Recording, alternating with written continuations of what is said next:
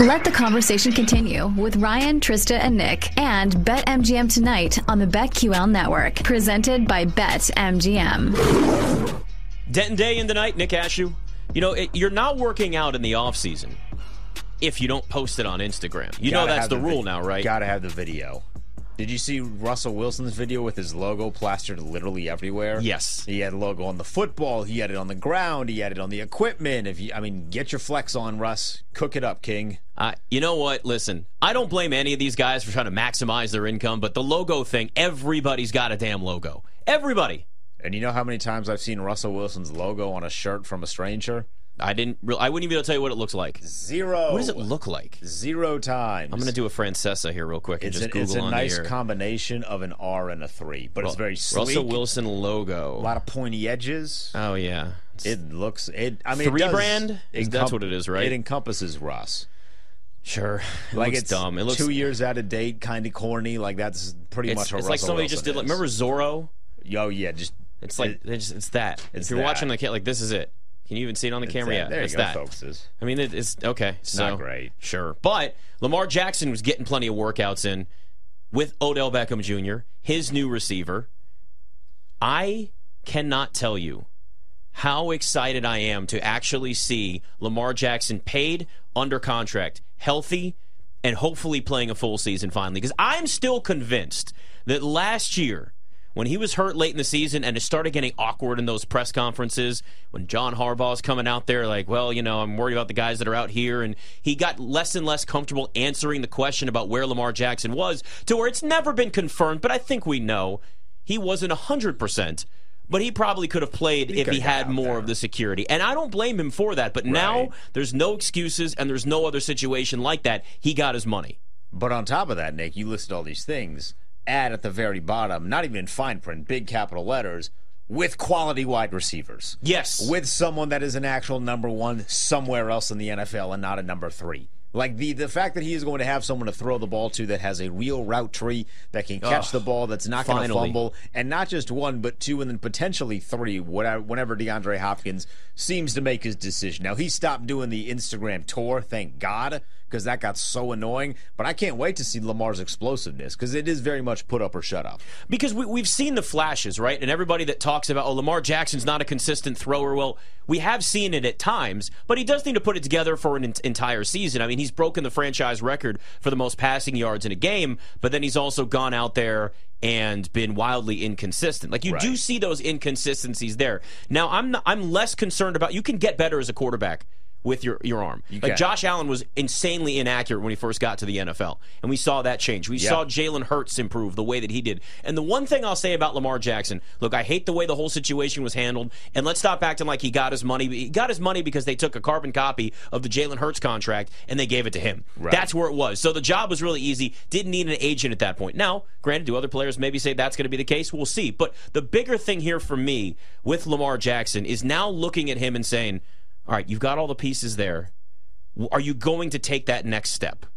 And what can that be? Right. Because now he needs to. He needs to, and there are guys that are coming up behind him that will. And if you're in the arms race, like, you're going to catch Mahomes, right? And in front of that, in that chase, is Josh Allen. In front of Josh Allen is Joe Burrow. But there's also guys like Trevor Lawrence that are coming up here, and Trevor Lawrence has gotten that step. I mean, he had one of the greatest comebacks that we've ever seen in NFL history. He was the architect of that. You have these young guys that are getting better in the league, and the worst thing you can be is the guy that won an MVP, had all of this potential to be one of the best quarterbacks in the NFL, and then be the guy that we look at as, oh, he had the potential. Like, it's gone. It's just not there. He's been surpassed. So this is the year for Lamar Jackson. They're in a tough division this year, though, Nick. Yeah, they are. I think that division is going to get, realistically, I think they get 3 teams in, and I don't think Cleveland is one of the teams. And I'm high on Pittsburgh. You know what? A lot of people are. You're not crazy. They're 5-1 to win the division. The Steelers are. Cincinnati's the favorite at plus 120. Baltimore's plus 250. I loved Baltimore to win the division last year, and I bet it. And it didn't come through because they had Snoop Huntley out there at quarterback at the end of the year. Now, though, but it made up for it because I was able to hedge at least, because all I did was take unders every single game when he was starting, and every single one of them hit. I mean, but it wasn't even a sweat. It was incredible. So I still really do like the Ravens. The problem is, I mean, Cincinnati is absolutely loaded. But what I always try to point out to people, at least, I'm not betting the Ravens to win the division this year. But what I always do at least point out, if you're kind of leaning in that direction, this team was 7-2 2 years ago with Lamar Jackson as their starting quarterback, and he was in the MVP discussion as he could win it again, and I think got up to maybe the second shortest odds at that point, and then he got hurt. That team already had been decimated by injuries. Yeah. Remember, that was the preseason when, like, two ACLs were torn in back-to-back plays in practice. Right. And it wasn't as bad last year, but they still dealt with their injuries, of course, until Lamar was hurt at the end of the year. But we kind of know, again, like we said, like we kind of know what that was actually going on there. Like, I'm gonna just be a little cautious until you guys pay me. Now, this is a team that could at least. The AFC is so stacked, but they could be right there near the top because they are that good. They are a really talented team. And defensively, it is still the Ravens. And the Ravens are always going to be good on defense. It's realistic that they win 11 games. They still might not win the division because Cincinnati is so good and that offense is damn near unstoppable. But they could win 11 games getting into the postseason very, very comfortably.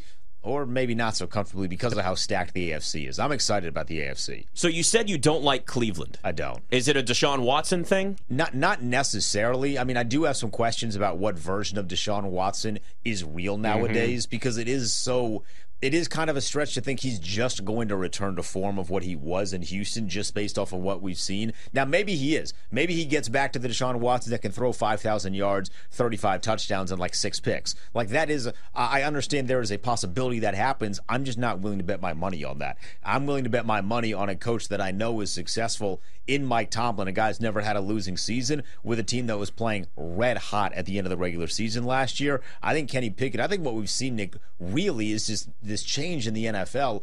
Sophomore slumps at quarterback don't seem to be as big of a thing as they once were. And I don't know what the reason for that is. I'm sure there's some deep dive we could do about how guys, they're just more ready to come out of college because of the way they process, because of the way they're coached in college. But sophomore slumps don't seem to be as big of a thing as they once were. So I'm expecting Kenny Pickett to take a big step forward. And the skill position guys that Pittsburgh have, they don't suck. It felt like there was a weird stretch post-Antonio Brown, post-Juju Smith-Schuster. George Pickens is really good. That catch he had last year was incredible. And there was a lot of them, but like he has, there's one that looked like Odell Beckham Jr. He can do that on a weekly basis. When Allen Robinson, who I still think has gas in the tank, when he's your third wide receiver, offensively you're going to be in a pretty good spot. And Najee Harris is the truth. He's really, really good. A lot of this, too, is also the respect for Mike Tomlin. Yeah. I mean, that does make a difference. Right? We talk about heat culture.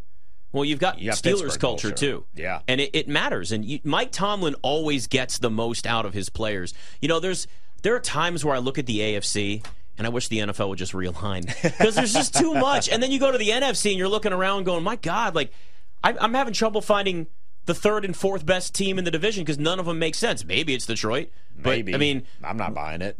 That's the thing. Would you be that comfortable with a team that could easily take a step back and you'd be fine with it? I'm not comfortable with Jared Goff. Yeah. Like I've seen it once, and we saw this when he was with Los Angeles.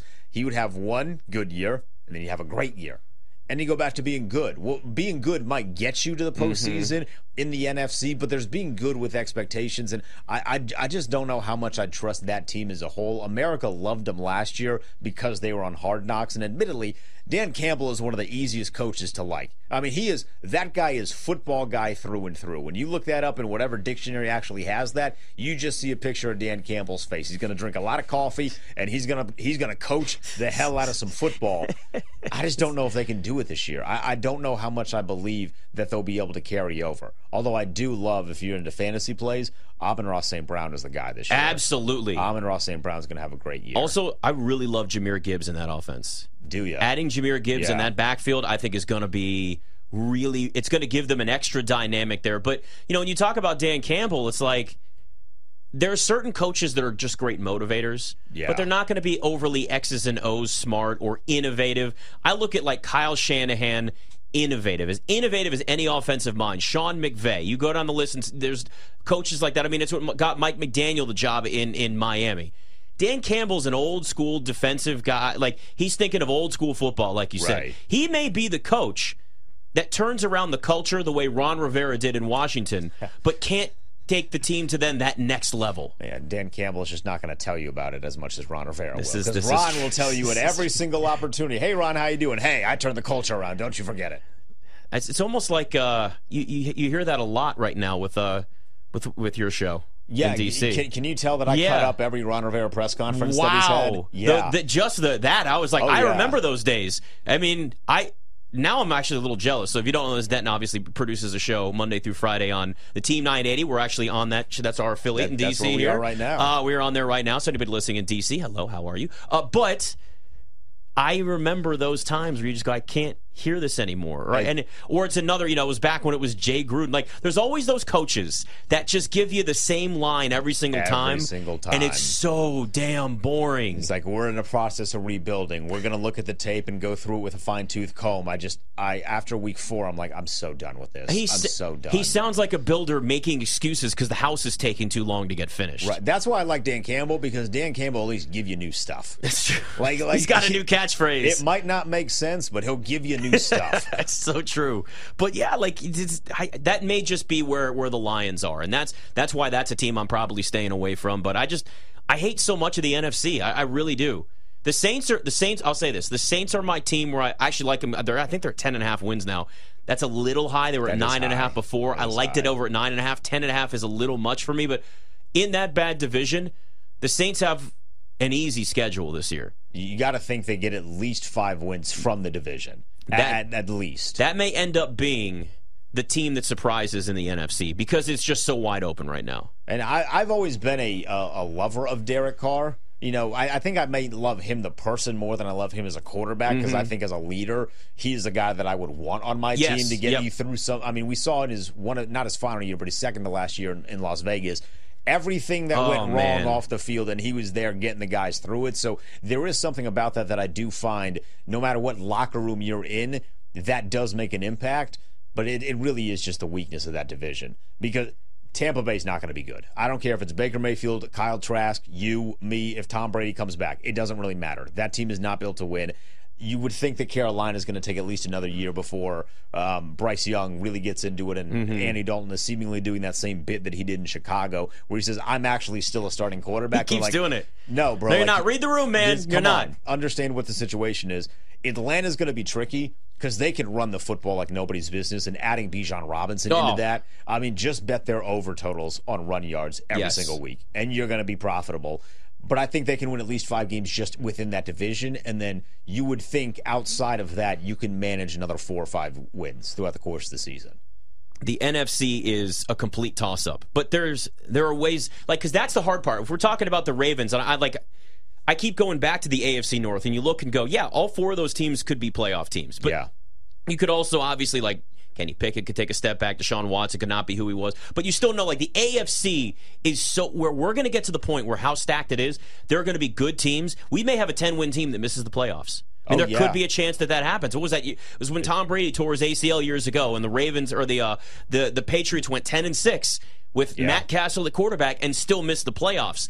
There's a chance that we have something similar to that happen this year in the AFC, because there's just so many good teams. Some of it's just going to be a numbers game at the end of the season. I mean, it wasn't too long ago. What was it? It was a couple years ago where the Dolphins were a 9-win team, and they just barely missed out. So they won 8 straight. They won 8-1 down the stretch. Is that what it was with Flores? And they just missed out. So a double-digit team missing is not only just plausible, I would say it could be close to likely. I mean, unless some of these teams is there a market for that anywhere? I would love to bet that. Please give me that market. Would love to find that. Like, the Jets could win 10 games. Easy. With Aaron Rodgers there and with that defense, they could win 10 games. Jacksonville is most likely going to be in that range because they're also in a bad division, right? So that's 2 right there. Cincinnati, if Joe Burrow, as long as he's healthy, they're winning 10 games. Kansas City's going to win 10 games. High likelihood that San Diego, Los Angeles, whatever the hell they are nowadays, they win 10 games. Baltimore's going to win 10 games. So that right there is 6. And I haven't even gotten into Miami and Buffalo. They're both going to win close to 10 games, so long as Tua stays healthy if you're Miami. So that's 7 or 8 teams that could realistically, right off the jump, win 8 games, not even factoring whoever is going to be the surprise this year, because somebody will outkick their coverage. I'm trying to think of, God, I don't know. So here's the thing. You mentioned the Jags. I really like Jacksonville this year. That could end up being a team that, because the regular season means more to them, they end up getting like a 2 seed, right? Because they're just like, and that becomes just the surprise team then. But yeah, then you also have on the other side of things where it's a team that just didn't make the playoffs last year that sneaks in. But something's going on. I'm trying to figure out something's going on in this Yankees game right now. I think somebody got hit with a ball. Oh, somebody, a spectator. I was trying to see what was going on and listen to you at the same time, and it's the multitasking after 4 days of being off is like not totally there. But yeah, it's like they stopped the game, so I don't know what's going on. But the Yankees-Orioles game right now they got like a medical team out there. But yeah, I mean, it's going to be the AFC is going to be a conversation the entire year. Throughout and it's going to be great. I can't wait. I can't wait to see in the hunt at the end of the season. You know, they always have like week 15. You start seeing that, and then it's a long list, and you're like, God, look, all these teams already have. It's going to be 10 wins, 10 wins, 10 wins. Right. And they'll just randomly have someone who's like 7 and 9. Course, you're like, mathematically.